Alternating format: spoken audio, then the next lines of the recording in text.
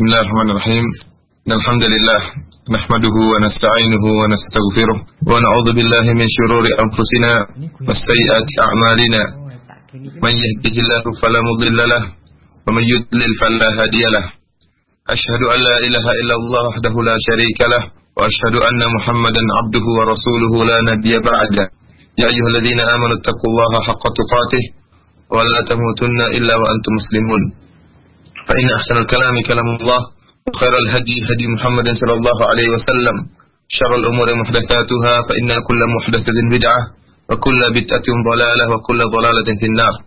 Ikhwani fillah, akhwati fid din, azani Allah wa iyyakum.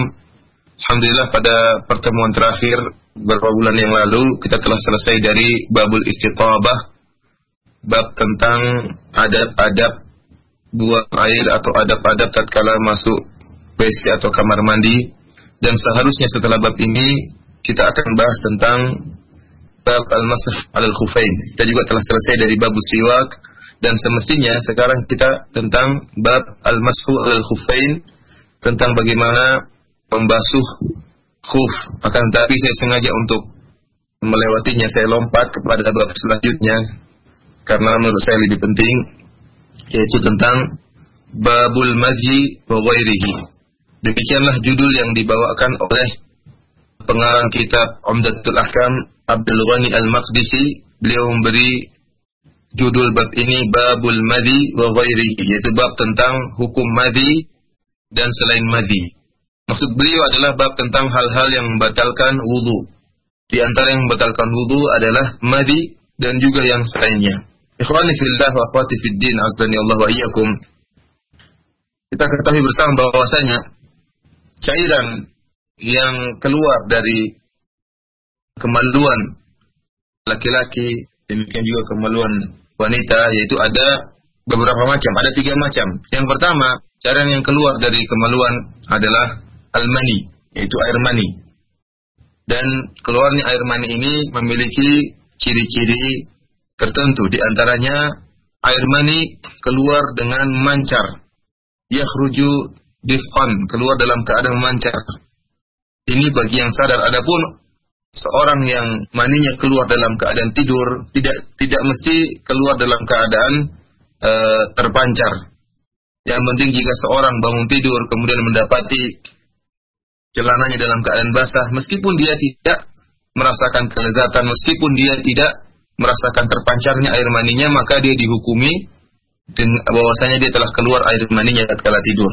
Sebagaimana ditunjukkan oleh hadis Ummu Salamah yang diriwayatkan oleh Imam Al-Bukhari dan Imam Muslim, tatkala dia bertanya kepada Nabi sallallahu alaihi wasallam tentang seorang wanita yang melihat dalam yang tatkala dia mimpi sebagaimana seorang lelaki mimpi, yaitu bermimpi berhubungan jima tatkala tidur. Apakah wanita tersebut wajib untuk mandi? Maka kata Rasulullah SAW, qala na'am idza ra'atil ma'. Ya, wajib bagi wanita tersebut untuk mandi wajib jika tatkala dia terjaga, terbangun dari tidurnya, dia mendapati air keluar dari kemaluannya. Meskipun dia tidak sadar bahwasanya airnya keluar dalam keadaan mancar. Jadi saya katakan lagi bahwasanya mani itu ciri-cirinya yang pertama keluar dengan keadaan memancar bagi orang yang tersadarkan. Adapun orang yang tidur tidak disyaratkan mani tersebut dia rasa terpancar tatkala keluar. Yang kedua, ciri keluarnya mani, yaitu biasanya mani itu tatkala keluar, orang merasakan kelezatannya. Kemudian setelah itu menimbulkan lemasnya badan setelah keluar air mani. Ini adalah cairan pertama yang keluar dari kemaluan adalah air mani. Adapun cairan yang kedua adalah al-madhi. Al-madhi yaitu cairan putih yang dia agak kental dan keluar biasanya tatkala indal mula'abah, tatkala sedang bercumbu dengan istri, atau tatkala sedang menghayalkan atau memikirkan jima, tatkala syahwat sedang kuat, biasanya madhi ini keluar. Madhi ini keluar ya. Bagi laki-laki tatkala kemaluannya sedang tegang ya, atau sedang memikirkan jima atau sedang bercumbu dengan istri, biasanya keluar air madhi ini. Namun tatkala air madhi keluar tidak menimbulkan kelemasan tubuh. Terkadang seorang air madhinya keluar dalam keadaan tidak sadar. Tidak sadar, tahu-tahu madinya keluar. Ini cairan kedua yang keluar dari kemaluan ya. Jadi perbedaan utama antara madi dengan mani, yaitu madi keluar dengan tidak memancar dan tidak terpancar, dan yang kedua tidak menimbulkan kelemasan tubuh. Adapun cairan yang ketiga yang namanya al-wadi, yaitu cairan putih yang keluar sebelum buang air kecil atau setelah buang air kecil, terutama tatkala di hari-hari musim dingin. Dan ini hukumnya najis. Ya, wadi ini hukumnya najis dan juga mewajibkan wudu. Ikhwani fillah akhwati fid din azani Allah wa iyyakum. Adapun pembahasan yang kita akan bahas dalam hadis ini adalah tentang madi. Babul madi wa ghairihi. Al-madi dalam bahasa Arab ada 3 riwayat atau 3 kata tentang madi. Bisa disebut al-madiyu, bisa juga al-madhiyu, bisa juga al-madi. Jadi 3. Yang pertama al-madiyu dengan mentasydid huruf ya. Yang kedua al-madi dengan mengkasrah huruf zal namun ya-nya tidak ditasydid. Dan yang ketiga al-madhiyu dengan mensukun huruf zal. Ini semua kalimat atau lafal untuk kalimat madi. Kita bacakan hadisnya. An Ali bin Abi Thalib radhiyallahu anhu qala kuntu rajulan madda'an fastahyaitu an as'ala Rasulullah sallallahu alaihi wasallam lima kan ibnatihi minni. Kata Ali radhiyallahu ta'ala anhu, aku adalah seorang yang sering keluar madi. Jadi madda'an itu sighah mubalaghah yang maknanya sering keluar air madi. Sering keluar air madi. Demikianlah sifat Ali radhiyallahu ta'ala anhu. Kemudian apa kata Ali? Fastahyaitu an as'ala Rasulullah sallallahu alaihi wasallam. Namun aku malu untuk bertanya kepada Rasulullah sallallahu alaihi wasallam tentang hukum yang menimpaku ini. Apa yang harus aku lakukan kalau sering keluar madi? Kenapa? Lima kan ibnatihi minni. Karena kedudukan putrinya di sisiku. Itu karena istri daripada Ali adalah Fatimah bintu Rasulullah sallallahu alaihi wasallam. Fatimah adalah putrinya Rasulullah sallallahu alaihi wasallam. Fa amartul Miqdad bin al-Aswadi fasa'alahu. Maka aku memerintahkan sahabat Al-Miqdad bin al-Aswad untuk bertanya kepada Rasulullah sallallahu alaihi wasallam tentang perkara yang menimpaku ini. Jadi Ali tidak bertanya langsung, akan tapi mengutus Al-Miqdad. Fasa'alahu, maka Miqdad pun bertanya kepada Rasulullah sallallahu alaihi wasallam. Apa kata Nabi sallallahu alaihi wasallam? Faqala yaghsilu dzakarahu wa yatawadda. Dia mencuci kemaluannya dan berwudu. Ini salah satu riwayat. Bil Bukhari, dalam riwayat yang diriwayatkan oleh Imam Bukhari dengan lafal yang lain, dengan lafal perintah, ighsil dzakaraka wa tawadda. Cucilah kemaluanmu dan berwudulah. Wali muslimin tawadda wa amdah farjak. Dalam riwayat lain dari Sahih Muslim kata Rasulullah SAW, tawadda, berwudulah, wa amdah farjak, dan percikanlah kemaluanmu. Ikhwani fillah akhwati fid din azani Allah wa iyyakum. Ali bin Abi Thalib, sahabat yang ma'ruf, yang terkenal, Rabi' Khulafa Ar-Rasyidin, yaitu Khalifah Ar-Rasyidin yang keempat dari Khulafa Ar-Rasyidin, dan beliau adalah anak dari Abu Talib. Dan kita tahu bahwasanya Abu Talib adalah paman Nabi sallallahu alaihi wasallam yang meninggal dalam keadaan kafir, tidak beriman kepada Allah Subhanahu wa taala. Padahal Abu Talib mengakui bagaimana bagusnya agama Islam dan mengakui akan kebenaran yang dibawa oleh Nabi Muhammad sallallahu alaihi wasallam, akan tapi karena kecintaannya kepada nenek moyangnya, akhirnya dia pun tidak masuk dalam Islam. Sampai di akhir hayatnya tatkala Rasulullah sallallahu alaihi wasallam datang mendakwahi beliau, tatkala Abu Talib dalam keadaan sakit parah, kata Rasulullah SAW, ya ammi qul la ilaha illallah kalimatan uhaju bika laka indallah. Kata Rasulullah, ya Abu Talib, wahai pamanku, katakanlah la ilaha illallah, suatu kalimat yang aku akan bisa bela engkau di akhirat kala. Akan tapi Abu Talib aba ayyaqula la ilaha illallah, enggan untuk mengucapkan la ilaha illallah dan meninggal dalam keadaan kafir. Abu Talib ini memiliki 4 anak laki-laki. Yang pertama namanya Talib, yang kedua namanya Aqil, yang ketiga namanya Ja'far, dan yang paling bungsu namanya Ali. Jadi Ali adalah anak Abu Talib yang paling bungsu dari lelaki, anak-anak laki-laki. Dan setiap anak ini ada latifah di sini. Jarak umur di antara mereka 10 tahun. Jadi talib, jarak antara talib, anak pertama dari laki-laki, antara talib dengan akil, yaitu jaraknya 10 tahun. Antara akil dengan Ja'far juga jaraknya 10 tahun. Dan antara Ja'far dengan Ali juga jaraknya 10 tahun. Dan semuanya masuk Islam dan merupakan pahlawan-pahlawan Islam kecuali Talib. Talib mati dalam keadaan kafir. Adapun Aqil, Ja'far dan Ali, mereka semua adalah para sahabat radhiyallahu taala anhum dan merupakan pahlawan-pahlawan Islam. Adapun ibu mereka adalah Fatimah bintu Asad bin Hashim bin Abdi Manaf, istri daripada Abu Talib, yang dia merupakan ibu daripada Talib, Aqil, Ja'far dan Ali.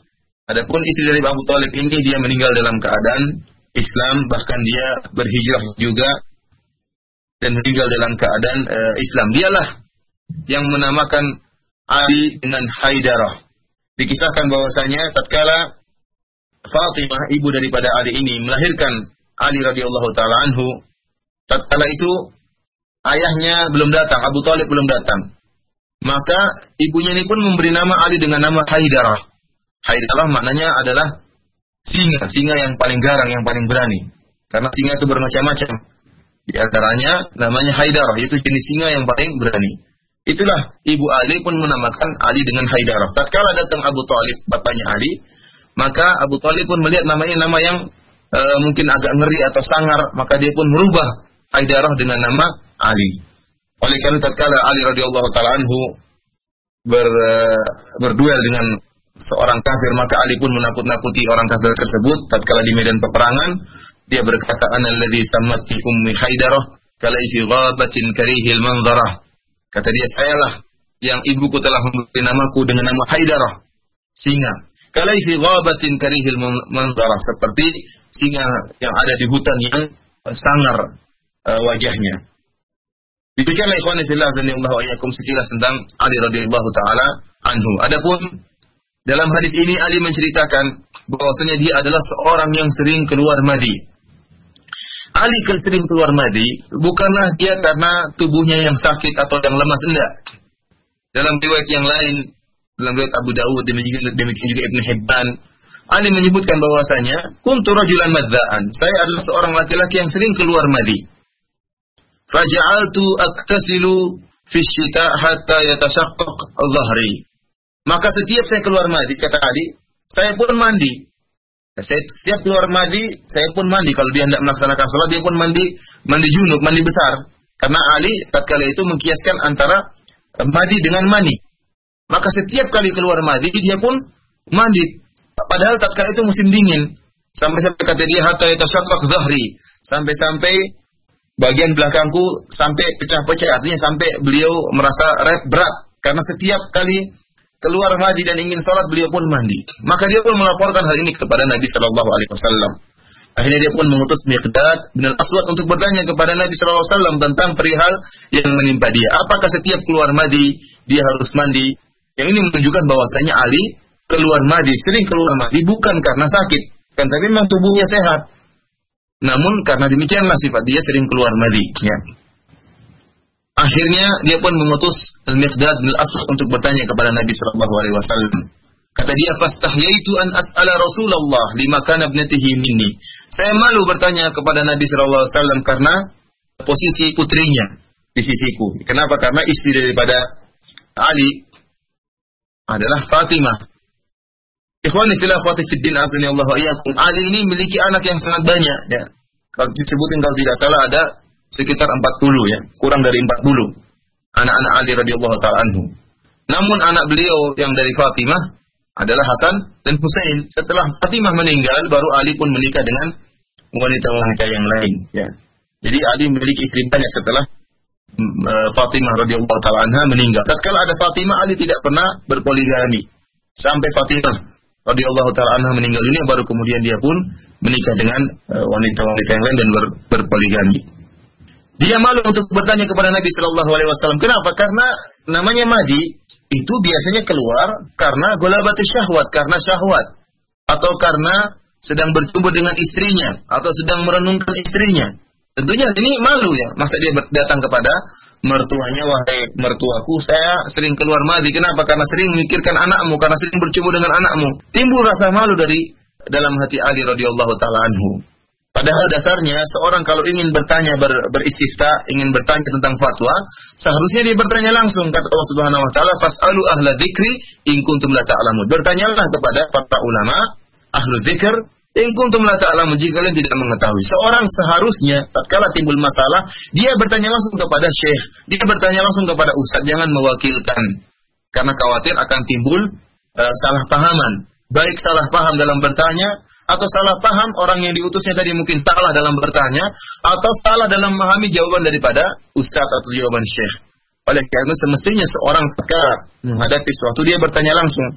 Namun dalam kondisi tertentu seperti yang dialami oleh Ali radhiyallahu taala anhu. Karena apa? Karena yang akan dia tanyakan berkaitan dengan sesuatu yang dia malu untuk menyebutkannya, yaitu dia sering keluar madhi. Dan keluar madinya ini kenapa? Karena putri Rasulullah SAW. Karena Fatimah, karena cintanya kepada Fatimah radhiyallahu ta'ala anha, sehingga sering keluar madi. Kata dia, saya pun malu bertanya kepada Nabi SAW. Bayangkan, lihat, ya, bagaimana ada Islam dalam hal ini. Ali radhiyallahu ta'ala anhu, ya, sebenarnya kalau menceritakan kepada Rasulullah SAW bahwasanya saya keluar madi karena sering bercumbu dengan putri Anda, putri engkau wahai Rasulullah SAW. Ini memang suatu perkara yang mungkin malu untuk disebutkan, tapi jika dia pun menyebutkan tidak mengapa. Sebagaimana dalam seorang sahabiah yang bertanya kepada Rasulullah SAW tadi, dalam hadis Ummu Salamah tentang seorang wanita yang mimpi basah. Sebelum dia bertanya, dia berkata, ya Rasulullah, Inna Allah la yastahi minal haq. Kata dia, ya Rasulullah, sungguhnya Allah tidak malu tentang suatu kebenaran. Jadi Ali sebenarnya kalau bertanya kepada Nabi tidak malu pun sebenarnya tidak mengapa. Akan tapi demikianlah sifat dasar Ali, malu untuk bicara tentang masalah ini. Masalah yang timbul antara seorang suami dengan istri, antara dia dengan Fatimah. Cemburuan yang timbul antara dia dengan Fatimah. Padahal Ali sangat butuh untuk bertanya kepada Nabi SAW.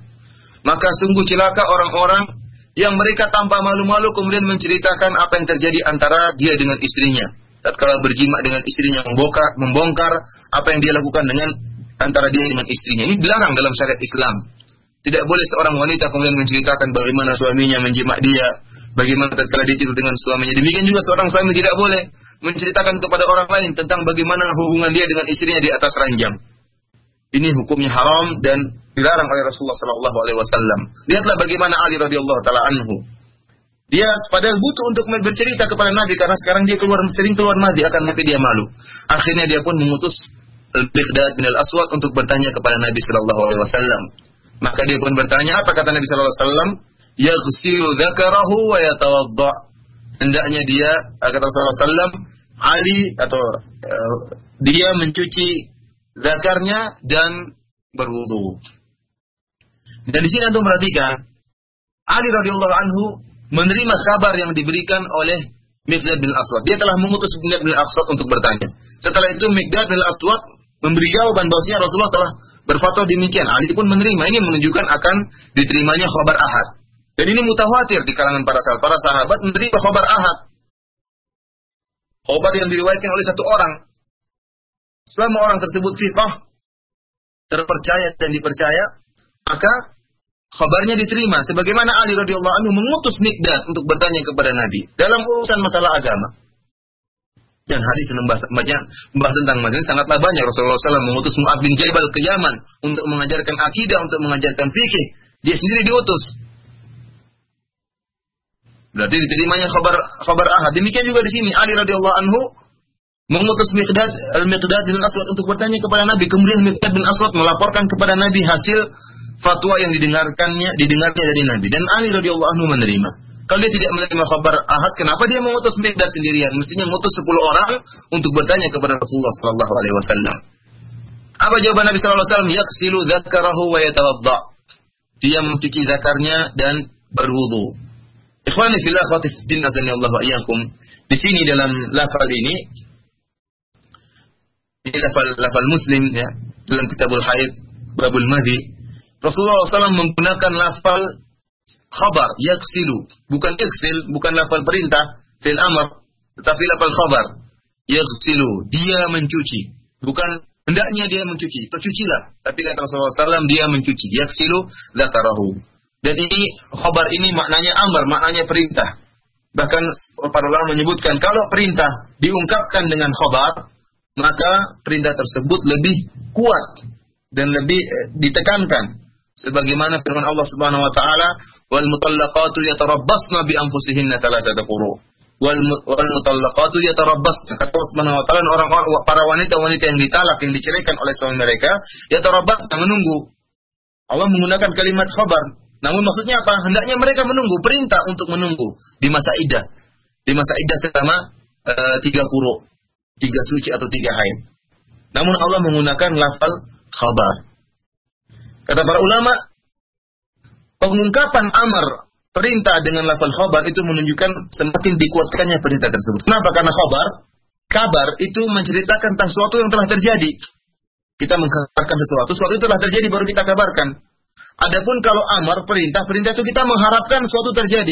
Kita perintahkan sesuatu yang belum terjadi untuk diharapkan terjadi. Kita mengatakan cucilah. Berarti belum terjadi pencucian, kita menyuruh dia untuk mencuci. Tapi kalau kita memberikan dengan lafal khabar, dia telah mencuci atau dia sedang mencuci, berarti sudah terjadi. Tatkala fi'il amr, perintah diungkapkan dengan khabar, menunjukkan perintah tersebut sangat kuat. Kenapa? Seakan-akan telah terjadi padahal belum terjadi. Menunjukkan perintah yang diungkapkan dengan lafal khabar itu lebih tinggi kedudukannya daripada perintah yang diungkapkan dengan fi'il amr, dengan kalimat perintah. Oleh karena itu, ikhwani fillah sanallahu ayyakum, banyak doa-doa yang maksudnya adalah minta kepada Allah Subhanahu wa taala, akan tapi diungkapkan dengan kalimat khabar. Contohnya tatkala kita buka puasa, kita baru saja di bulan Ramadan, doa berbuka puasa apa? Dhahabadh dhama'u wabtallatil uruqu wa thabatal ajru insyaallah, ya. Semuanya adalah lafal khabar dan semuanya fi'il madhi, ya. Dhahabadh dhama'u. Kita belum minum, kita sudah baca dhahabadh dhama'u. Bismillah kita mengatakan dhahabadh dhama'u. Telah hilang rasa dahaga. Padahal belum minum. Wabtallatil uruqu. Dan telah basah urat-urat, ya, karena telah kita minum air.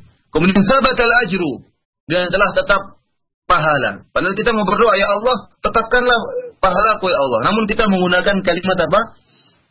Rasulullah mengajarkan kepada kita dengan menggunakan kalimat khabar. Padahal maksudnya apa? Ya Allah, asbiti ajri. Ya asbitil ajr. Ya Allah, tetapkanlah pahalaku. Akan tapi kita menggunakan kalimat khabar, wa thabatal ajru. Telah tetap pahala. Ya, ini menunjukkan kalimat permintaan diungkapkan dengan fi'il madhi. Ikhwani fillah, akhwati fid din, azani Allah wa iyyakum. Di sini kata Rasulullah SAW, yaksilu dzakarahu wa yatawadda, menggunakan waw. Jadi dia cuci zakarnya, cuci kemaluannya, kemudian yatawadda, dan dia berwudu. Dalam riwayat Bukhari dengan fi'il amr, kata Rasulullah SAW, iksil dzakaraka wa tawadda, cucilah kemaluanmu dan berwudulah. Yang jadi masalah dalam riwayat Muslim dan riwayat yang lain, kata Rasulullah SAW, tawadda wamdah farjak, berwudulah dan cucilah kemaluanmu. Di sini dalam riwayat Muslim, riwayat yang lain, Rasulullah mendahulukan wudu, baru kemudian mencuci kemaluan. Jadi wudu dulu baru cuci kemaluan, jadi iskal, jadi enggak permasalahan di antara para ulama. Sampai-sampai sebagian ulama mengatakan boleh seorang setelah berwudu baru kemudian bersihkan kemaluannya, boleh. Bagi yang mengatakan bahwasanya memegang kemaluan secara langsung hukumnya batal, maka tatkala dia membersihkan kemaluannya dengan menggunakan perantara, dengan menggunakan kain misalnya atau plastik, ya. Setelah berwudu masih boleh membersihkan kemaluan. Karena Rasulullah mengatakan tawadda wamdah farjak. Berwudulah dan bersihkanlah kemaluanmu. Artinya bersihkanlah kemaluanmu. Namun Allah alam, yang rajih bahwasanya waw itu tidak memberikan faedah tertib. Asalnya kalau kalimat waw dan dalam bahasa Arab itu asalnya kalimat itu munasak, artinya kalimat itu fi tansih. Kalimat itu artinya teratur. Namun tidak wajib ada hukum tertib. Tertib menurut waktu. Contohnya dalam Al-Qur'an Allah Subhanahu wa taala berfirman, in hiya illa hayatuna dunya namutu wa nahya. Allah menceritakan tentang perkataan orang-orang kafir. Mereka mengatakan in hiya illa, hayatuna dunya namutu wa nahya. Ini hanyalah kehidupan dunia. Kita mati dan kemudian kita hidup. Atau maksudnya apa? Hidup dulu baru mati. Mereka ingin mengingkari adanya hari kiamat. Mereka mengatakan in hiya illa hayatuna dunya namutu wa nahya. Ini hanyalah sekedar kehidupan dunia. Kami mati dan kami hidup. Padahal seharusnya kami hidup kemudian kami mati, masuk dalam kuburan. Namun Allah mengedepankan kalimat kami mati sebelum kami hidup. Padahal di dunia ini hidup dulu baru kemudian meninggal. Demikian juga di antara dalil bahwasanya tidak memberikan faedah tertib. Dalam Al-Quran dalam dua ayat dalam surat Al-Baqarah dengan surat Al-A'raf. Dalam surat Al-Baqarah Allah mengatakan wadkhulul bab tentang orang-orang Bani Israel. Allah perintahkan kepada mereka wadkhulul baba sujjada wa qulu hittah. Masuklah, jadi udkhulul bab, masuk pintu dulu dalam keadaan sujud baru perkataan hittah. Ya. Dalam surat Al-A'raf terbalik. Wa qulu hittatu wadkhulul baba sujjada. Perkataan hittah baru kemudian masuk pintu dalam keadaan sujud. Padahal kita tahu kejadian itu cuma sekali. Namun dalam surat Al-Baqarah Allah mendahulukan wadkhulul baba sujjada baru kemudian wa qulu hittah. Dalam surat Al-A'raf sebaliknya wa qulu hittatun wadkhulul bab. Jadi di situ tidak menunjukkan adanya tertib. Meskipun asalnya kita berjalan sesuai dengan aturan sebagaimana tatkala Rasulullah SAW ingin sa'i dari Safa dan Marwah, dia mengatakan abda'u bima bada'allahu bih. Aku sa'i dari Safa kemudian ke Marwah. Sebagaimana Allah mendahulukan penyebutan Safa kemudian Marwah. Inna Safa wal Marwata min sya'airillah dalam Al-Quran. Semuanya Safa dan Marwah merupakan syiar-syiar Allah Subhanahu wa taala. Maka Rasulullah mendahulukan dari Safa kemudian Marwah karena Allah menyebutkan Safa dulu baru kemudian Marwah. Jadi asalnya tatkala ada kalimat digabungkan dengan huruf waw, kita berjalan sesuai dengan aturannya. Kecuali ada dalil yang memalingkannya. Contohnya dalam hadis ini. Dalam hadis ini wudu disebutkan dahulu baru kemudian mencuci kemaluan. Bagaimana kita sudah wudu dulu baru pegang kemaluan mencuci kemaluan? Kita menyebutkan, kita ragihkan bahwasanya di sini tidak menunjukkan tertib. Kenapa? Karena dalam riwayat-riwayat yang lain Rasulullah mendahulukan penyebutan cuci kemaluan baru kemudian berwudu. Yaghsilu dzakarahu wa yatawadda, cuci kemaluannya kemudian berwudu. Dalam riwayat yang lain riwayat Bukhari, iksil dzakaraka wa tawadda, cucilah kemaluanmu baru berwudu. Jadi yang rajih wallahu alam, sebelum berwudu kita mencuci kemaluan baru kemudian kita berwudu. Khani fillah azani Allah wa iyyakum. Para ulama khilaf juga tentang tatkala seorang keluar madi, apa yang dicuci? Jumhur ulama, demikian juga ini merupakan pendapat Syafi'iyah, bahwasanya yang dicuci adalah mahallun najasah. Kata mereka, madi itu hukumnya najis. Jadi yang dicuci, kemaluan yang dicuci adalah kemaluan yang terkena najis, itu bagian kepala zakar, kepala kemaluan laki-laki. Itu aja yang dicuci karena itu yang terkena madi. Adapun tidak harus mencuci seluruh kemaluan dari atas, dari ujung sampai pangkal, enggak. Wallahu alam, namun yang rajih dan ini pendapat Hanabilah bahwasanya yang dicuci adalah kemaluan seluruhnya dari ujung sampai pangkal. Karena Rasulullah mengatakan yaghsilu dzakarahu atau iksil dzakaraka, cucilah kemaluanmu, dan zakar, kalimat zakar itu mencakup zakar seluruhnya dari ujung sampai pangkal, dari atas sampai bawah seluruhnya dicuci tatkala kita terkena madi. Kita mencuci. Bahkan Imam Ahmad menambahkan bahkan bukan kemaluan saja yang dicuci, bahkan 2 biji kemaluan pun ikut dicuci. Apa-apaan saja para pendengar ikhwani fillah wa akhwati fiddin azani Allah wa iyyakum ya. Pembahasan kita agak menjurus ke dalam karena ini saya harus jelaskan dengan jelas karena penting untuk diketahui. Jadi yang rajih bahwasanya dicuci adalah kalimat zakar. Yang dicuci adalah zakar seluruhnya dari ujung kepala sampai ujung pangkal. Adapun tambahan 2 biji kemaluan ini tidak perlu karena keluar dari kalimat zakar, keluar dari kalimat kemaluan. Memang ada riwayat yang di mana Rasulullah memerintahkan untuk mencuci 2 biji kemaluan, akan tapi riwayatnya lemah. Wallahu taala alam. Jadi yang rajih mencuci kemaluan dari ujung sampai pangkal. Kemudian ikhwani fillah azanillahu iyyakum. Kita sampai pada bahasan yang sangat inti pada bahasan kita kali ini. Mazi itu hukumnya apa? Najis atau suci? Najis atau suci? Khilaf di antara para ulama. Ikhwani fillah atau ikhwati fiddin azanillahu iyyakum. Apakah mazi itu najis atau suci? Bahkan sampai sebagian ulama menyebutkan ijma' bahwasanya mazi itu hukumnya najis. Antaranya Al-Imam Syaukani menyebutkan bahwasanya ijma' para ulama mazi itu najis. Demikian juga Al-Imam An-Nawawi menyebutkan bahwasanya ijma' para ulama mazi itu najis. Demikian juga Ibnu Daqiq Al-Aid. Demikian San'ani menyebutkan bahwasanya mazi itu hukumnya najis menurut ijma' para ulama. Dan memang benar bahwa jumhur ulama mengatakan bahwasanya madhi itu hukumnya najis, tidak suci.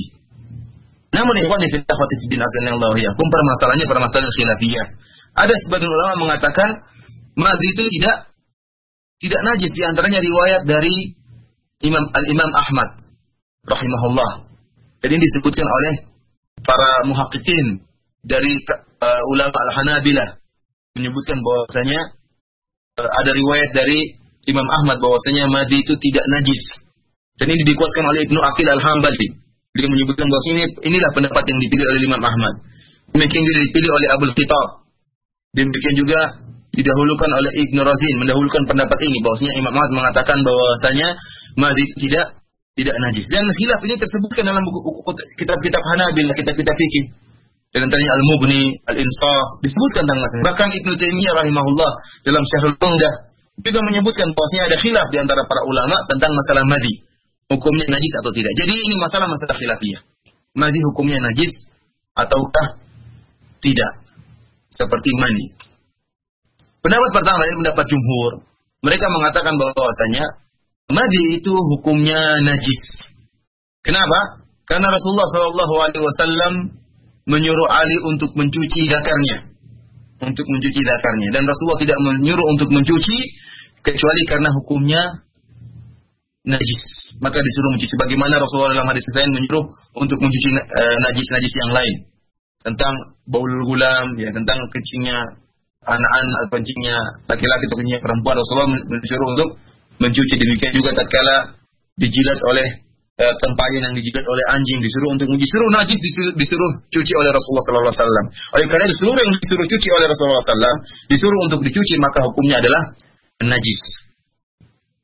Pendapat kedua ini pendapat Imam Ahmad, ya, dan juga ini pendapat dari Ibnu Musayyib rahimahullah, bahwasanya madhi itu hukumnya tidak najis.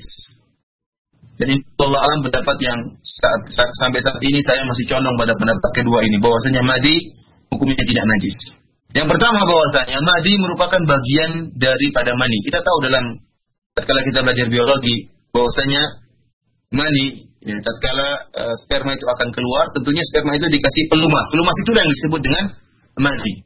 Di antara hikmahnya adalah agar pelumas tadi tidak membuat sperma tatkala kena asam akhirnya sperma tadi pun mati, ya. Jadi madhi itu melindungi sperma. Kemudian di fungsi kedua di antara madhi, yaitu madhi memudahkan sperma untuk bertemu dengan sel telur, ya. Jadi madhi inilah yang telah membawa sperma.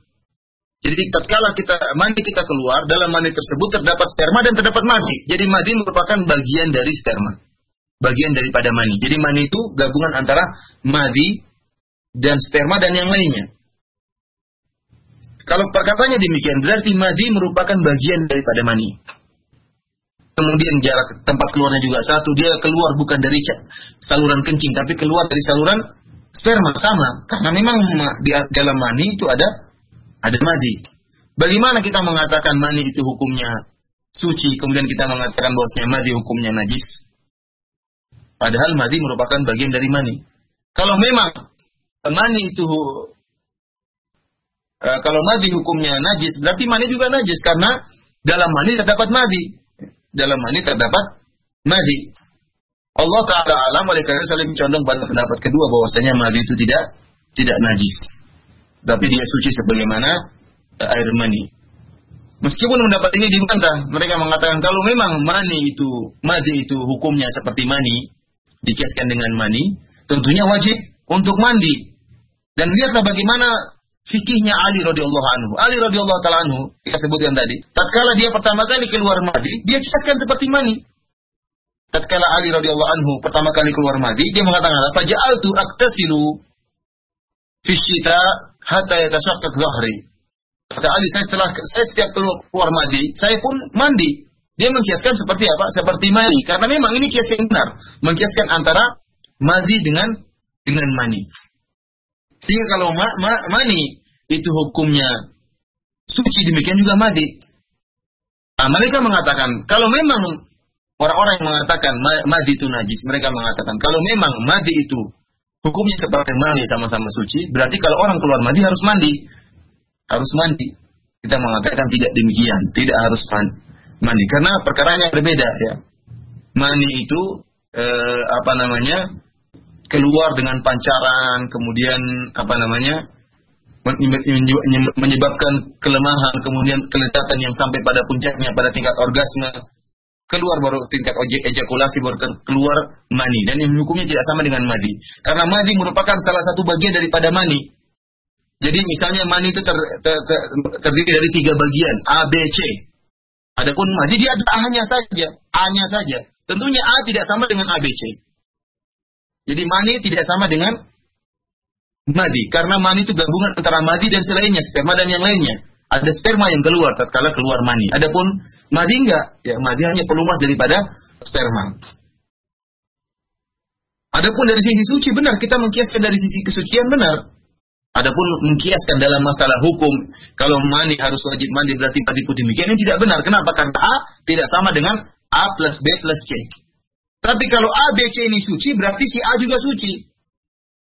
A, B, C yang mani ini itu suci, berarti si A juga suci. Kenapa? Karena si A bagian daripada A, B, C. Ini logikanya, ikhwan fillah azanillahu wa iyyakum. Adapun tatkala Rasulullah SAW mengatakan yaghsilu dzakarahu, Rasulullah menyuruh untuk memerintahkan mencuci kemaluannya. Di sini semakin memperkuat bahwasanya madi itu tidak najis. Karena jelas ahli tatkala keluar madi, apalagi sering akan membasahi celananya. Minimal akan basah, apalagi ketika madaan sering keluar madi, akan membersihkan celananya. Bisa jadi madinya itu mengalir. Sebagian sahabat disebutkan kalau sampai madinya mengalir ya. Mengalir. Tentunya kalau demikian Rasulullah akan menyuruh mencuci pahanya, untuk menyuruh mencuci pakaian yang terkena madi. Namun sama sekali tidak disebutkan oleh Rasulullah SAW. Rasulullah hanya menyuruh untuk mencuci zakarnya. Kata para ulama, hikmahnya diantaranya apa? Bukan masalah untuk membersihkan najis, tapi untuk melemahkan zakar tadi supaya tidak meningkat sehingga keluar mani. Jadi kemaluan itu dikasih air, didinginkan agar tidak sampai pada derajat keluar mani. Itu diantara hikmahnya untuk mengendorkan syahwat. Sehingga tatkala seorang sholat, ya wudu kemudian sholat, pikiran mereka tidak terganggu karena kemaluannya tadi tegang, kemudian dicuci akhirnya mengendor kemaluannya dan lebih tenang tatkala sholat. Ini di antara hikmah yang disebut oleh para ulama. Jadi Rasulullah SAW yang disuruh dicuci adalah zakar, adalah kemaluan, bukan tempat yang terkena najis. Allah Ta'ala a'lam bishawab. Dan ini pendapat yang lebih saya condong pada pendapat kedua ini, bahwasanya madi itu tidak najis sebagaimana mani tidak najis karena madi merupakan bagian daripada mani. Wallahu ta'ala a'lam bishawab. Ikhwani fillah azanillahu wa iyyakum. Sampai di sini saja kajian kita pada hari ini, kurang lebihnya ana mohon maaf. Wabillahi taufiq wal hidayah. Assalamualaikum warahmatullahi wabarakatuh. Ustadz, apakah keluarnya madhi pada saat kita sholat membatalkan sholat kita? Dan apakah keluarnya madhi itu dapat membatalkan puasa? Tafadhol Ustadz. Ikhwan fillah akhwati fiddin azanillahu wa iyyakum. Kita ketahui bersama bahwasanya madhi merupakan salah satu dari pembatal wudu. Oleh karena dalam hadis itu Rasulullah mengatakan, "Iksil dzakaraka fatawadda." Cucilah kemaluanmu dan berwudulah. Berarti seorang yang madhinya keluar ketika salat, maka salatnya batal. Dan dia harus membersihkan kemaluannya, kemudian dia pun berwudu, kemudian melaksanakan salat lagi. Meskipun ada riwayat dari Umar bin Khattab radhiyallahu taala anhu dalam yang diriwayatkan oleh Abdullah dalam musnadnya, bahwasanya Umar bin Khattab radhiyallahu anhu berkata, "Inni la ajidul madiyya ala fakhidhi yanhajiru wa ana 'ala al-mimbar ma ubali." Kata Umar bin Khattab, ya, saya sungguh mendapatkan madhi di pahaku mengalir dan saya sedang berada di atas mimbar, mungkin sedang khutbah, dan saya tidak pedulikan. Ini seakan-akan bahwasanya tidak mengapa wudu tidak batal ya. Namun riwayat ini tentunya masih perlu dicek lagi akan ke sanadnya sahih atau tidak. Kemudian bagaimanapun kita mendahulukan sabda Nabi sallallahu alaihi wasallam di mana Nabi sallallahu alaihi wasallam menyuruh Ali untuk berwudu lagi, menunjukkan bahwasanya wudunya telah batal. Oleh karena itu orang yang salat kemudian keluar madhinya, ya, maka salatnya batal. Berbeda dengan orang yang madhinya keluar terus menerus. Ini berarti seperti orang yang terkena penyakit salasil baul, keluar terus air kencingnya, maka dia tidak berwudu kecuali tatkala hendak sholat saja. Adapun puasa, orang yang keluar madhi maka tidak membatalkan puasanya. Yang membatalkan puasa kalau keluar mani dengan sengaja, ya, keluar mani dengan sengaja, maka itu membatalkan puasa. Adapun keluar madhi tidak membatalkan puasa. Allah Ta'ala a'lam.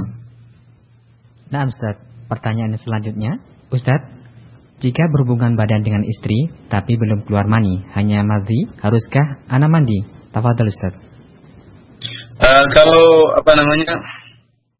Kalau hubungannya tidak sampai pada kemaluan ketemu dengan kemaluan, ya, bahwasanya ember masuk dalam sumur, ya, maka tidak mewajibkan mandi. Adapun kalau sudah masuk kemaluan ketemu dengan kemaluan meskipun tidak sampai keluar mani, hanya keluar madhi, maka sudah wajib mandi. Idza taqal khitanani faqad wajib al-ghusl. Dan Nabi sallallahu alaihi wasallam kalau dua khitan kemaluan telah bertemu, zakar laki-laki sudah masuk dalam vagina seorang wanita, meskipun tidak keluar mani maka wajib mandi. Adapun kalau di luar daripada vagina seorang wanita dan tidak keluar mani maka tidak wajib mandi. Kalau hanya keluar mani maka tidak wajib mandi. Wallahu ta'ala alam. Nah, Ustaz, pertanyaan selanjutnya masih berkaitan dengan masalah mandi. Ustaz, apakah ada aturannya kalau kita mandi wajib harus bersampo untuk wanita dan laki-laki? Tafadhol, Ustaz. Kalau samponya tidak ada bagaimana? Berarti tidak bisa mandi wajib. Apakah zaman dahulu, zaman Rasulullah ada sampo, pentin dan yang lainnya? Tentunya tidak ada, ya.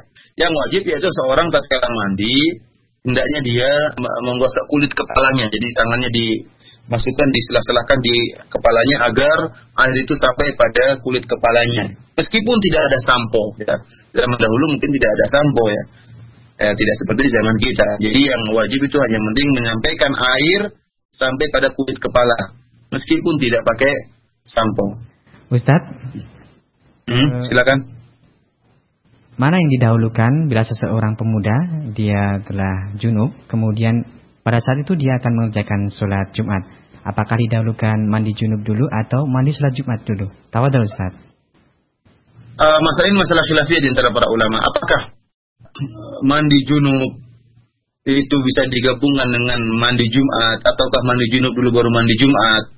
Allah Ta'ala alam. Saya lebih condong mendapat bahwasanya maksud daripada Jumat yaitu bersuci. Jika seorang mandi junub tatkala hari Jumat, maka sudah cukup, tidak perlu mandi dua kali, ya.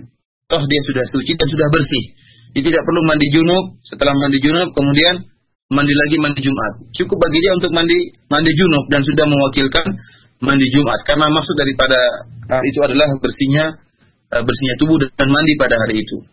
Allah Ta'ala alam. Sebagaimana orang yang masuk ke dalam masjid untuk melaksanakan sholat tahiyatul masjid, kalau dia sudah sholat yang lain maka tidak perlu lagi tahiyatul masjid, karena maksud daripada tahiyatul masjid adalah sholat sebelum duduk di masjid. Sholat apa saja, jika seorang ternyata sholat 4 rakaat sebelum duduk di masjid, maka sudah cukup, tidak perlu lagi dia sholat tahiyatul masjid. Sebagaimana juga antara mandi junub dengan mandi Jumat. Jadi cukup mandi junub, ya. Tentunya tidak boleh mendahulukan mandi Jumat. Gimana mandi Jumat? Mandi Jumat terus tidak mandi junub, ya. Mandi junub dulu, ya sudah cukup. Kalau mandi Jumat lagi, ya silakan. Sebagaimana ulama demikian. Mandi junub dulu baru mandi Jumat, ya. Mandi junub dulu baru mandi Jumat. Namun Allah alam, saya lebih condong pada bahwasanya cukup satu mandi saja. Satu mandi junub sudah cukup dan itu sudah mewakili mandi Jumat. Allah Ta'ala alam. Ustaz, tolong kami dijelaskan berkaitan dengan ini di luar pembahasan kita di siang hari ini, Ustaz. Bahwasanya di Indonesia terutama kita mengerjakan sholat itu berdasarkan dengan jadwal depak. Kemudian setelah kami teliti lebih lanjut bahwasanya jadwal tersebut kecepatan. Bagaimana nasihat para ulama tentang kasus ini? Jazakallahu khairan, Ustaz. Ikhwani fillah wa fiddin azani Allah wa yakum. Kasus yang terjadi di Indonesia itu pun terjadi di Saudi Arabia. Meskipun yang di Indonesia mungkin belum ada observasi lebih dalam dari pendapat yang membela jadwal abadi yang diletakkan oleh Depak, ya. Belum ada observasi yang jelas. Adapun pendapat satu yang lainnya, ya, sudah ada observasi yang menunjukkan bahwasanya jadwal yang ada di jadwal abadi yang diletakkan oleh Depak itu kecepatan. Namun saya ingat bahwasanya kasus itu sudah lama terjadi di Saudi Arabia. Jadi perdebatan, dan di zaman Syekh bin Baz rahimahullah, Syekh bin Baz sudah mengadakan tim untuk melihat kapan tibanya sholat subuh. Karena memang banyak isu yang mengatakan bahwasanya sholat subuh di Saudi Arabia itu kecepatan. Kita di sini di Madinah, kalau setelah sholat subuh azan, antar azan dan iqamah setengah jam. Setelah itu kita sholat di Masjid Nabawi. Keluar dari Masjid Nabawi, perlu waktu yang lama untuk berjalan kaki, itu pun masih gelap. Masih gelap. Ya. Masih gelap ya. Menunjukkan bahwasanya memang agak cepat. Waktunya itu, waktu azannya itu lebih cepat. Karena mereka memang pakai jadwal abadi. Pakai jadwal abadi di Saudi Arabia. Dan memang sempat timbul fitnah, sehingga timbullah tim-tim untuk mengecek. Bahkan Syekh Fauzan hafizahullah pernah turun langsung untuk melihat fajar kapan muncul. Ikhwani fillah wa fiddin azani Allah wa ikum. Adapun Indonesia itu perlu observasi lebih dalam untuk menyalahkan depak itu juga perlu penelitian ya. Saya sampai sekarang juga belum pernah dengar teman-teman yang mengadakan penelitian, baik saya dengar dari salah satu pihak yang lain yang mendukung depak, saya belum lihat ada penelitian mereka. Akan tapi ikhwani fillah azani Allah wa ikum, yang perlu antum perhatikan, melihat fajar tatkala muncul. Jadi hatta yatabayyana lakumul khaytul abyad minal khaytil aswadi minal fajr. Kalau sudah muncul satu titik putih saja, seukuran benang istilahnya, ya sudah jelas itu warna putih muncul di tengah, tadinya itu dalam keadaan gelap gulita, tiba-tiba muncul titik putih, itu sudah keluar fajar, berarti sudah terbit fajar. Disinilah tahqiq masalah khilafiyah tentang fajar itu yang bagaimana. Ada yang mengatakan fajar itu kalau sudah ada merah-merahnya. Ini kalau di sini tidak, di Saudi tidak seperti itu. Fajar itu kalau sudah keluar benang putih, sudah keluar putih, itulah fajar. Itulah terbit fajar. Jadi tidak tunggu sampai merah, tidak sungguh sampai bahwasanya tersebar di mana-mana cahaya putih tersebut ya. Oleh karena itu disebutkan dalam hadis bahwasanya Rasulullah SAW setelah sholat dan beliau baca lebih dari 100 ayat, keluar para wanita. La ya'rifuhunna ahadun minal ghalas. Tidak ada yang mengenal wanita tersebut, para wanita yang keluar dari salat subuh. Kenapa? Karena masih gelap. Wa kana rajul ya'rifu jalisahu. Setelah orang selesai salat subuh, baru kita tahu orang yang duduk di samping kita siapa. Berarti masih gelap. Yang kita kenal cuma orang yang duduk di samping kita, sebelahnya lagi sudah tidak kita kenal. Itu setelah salat subuh di zaman Nabi sallallahu alaihi wasallam. Adapun yang saya lihat praktek sebagian teman-teman ya, karena mengakhirkan katanya setengah jam daripada jadwal abadi, ini yang timbul keraguan dalam diri saya. Jadi setelah setengah jam baru azan. Setelah itu 15 menit lagi baru qomat, atau setengah jam lagi baru qomat. Setelah sholat kita kenal orang semua dalam masjid. Bukan cuma di samping kita saja. Seandainya ada perempuan sholat di belakang masjid, kita kenal semua siapa itu ummu fulan kita kenal semua. Di zaman Nabi tidak demikian. Di zaman Nabi setelah sholat subuh, para wanita keluar, padahal Rasulullah baca dengan tartil dan lebih dari 100 ayat. Para wanita keluar tidak ada yang mengenal mereka. Allah Ta'ala alam, yang jelas saya belum sampai saat ini belum bisa menyalahkan depak karena belum ada observasi dari mereka. Adapun nasihat dari Syekh Utsaimin rahimahullah bahwasanya yang jelas bahwasanya pandangan mata didahulukan daripada jadwal, karena kita diperintahkan oleh Allah untuk beribadah dengan apa yang kita lihat, dengan fajar yang kita lihat. Yang jadi pertanyaan, apakah kita sudah tahu bisa melihat fajar? Kalau fajarnya putihnya sudah banyak, semua orang bisa lihat. Tapi pertama kali muncul itulah awal daripada haramnya untuk makan tatkala sahur. Sudah selesai, tidak boleh makan lagi. Dan awalnya masuk fajar, tatkala titik putih itu muncul, siapa yang bisa lihat? Jangan-jangan lihatnya setelah titik putih besar. Guys. Kalau gitu semua orang bisa lihat. Oleh karena ikhwani fillah azani Allah wa iyyakum, perlu kehati-hatian lebih lagi. Allah Ta'ala alam, saya tidak bisa menghukum yang ada di Indonesia karena itu butuh penelitian lebih jauh. Adapun saya hanya menceritakan yang ada di Saudi Arabia, bahwasanya khilaf ini sudah lama dan kibar ulama tetap berpegang pada jadwal abadi karena mereka telah mengadakan observasi dan penelitian menunjukkan bahwasanya memang waktunya sudah pas. Bahkan Syekh Fauzan sendiri langsung bukan cuma membentuk tim, dia sendiri langsung melihat di langit dan ternyata memang sesuai dengan jadwal yang ada. Wallahu ta'ala a'lam.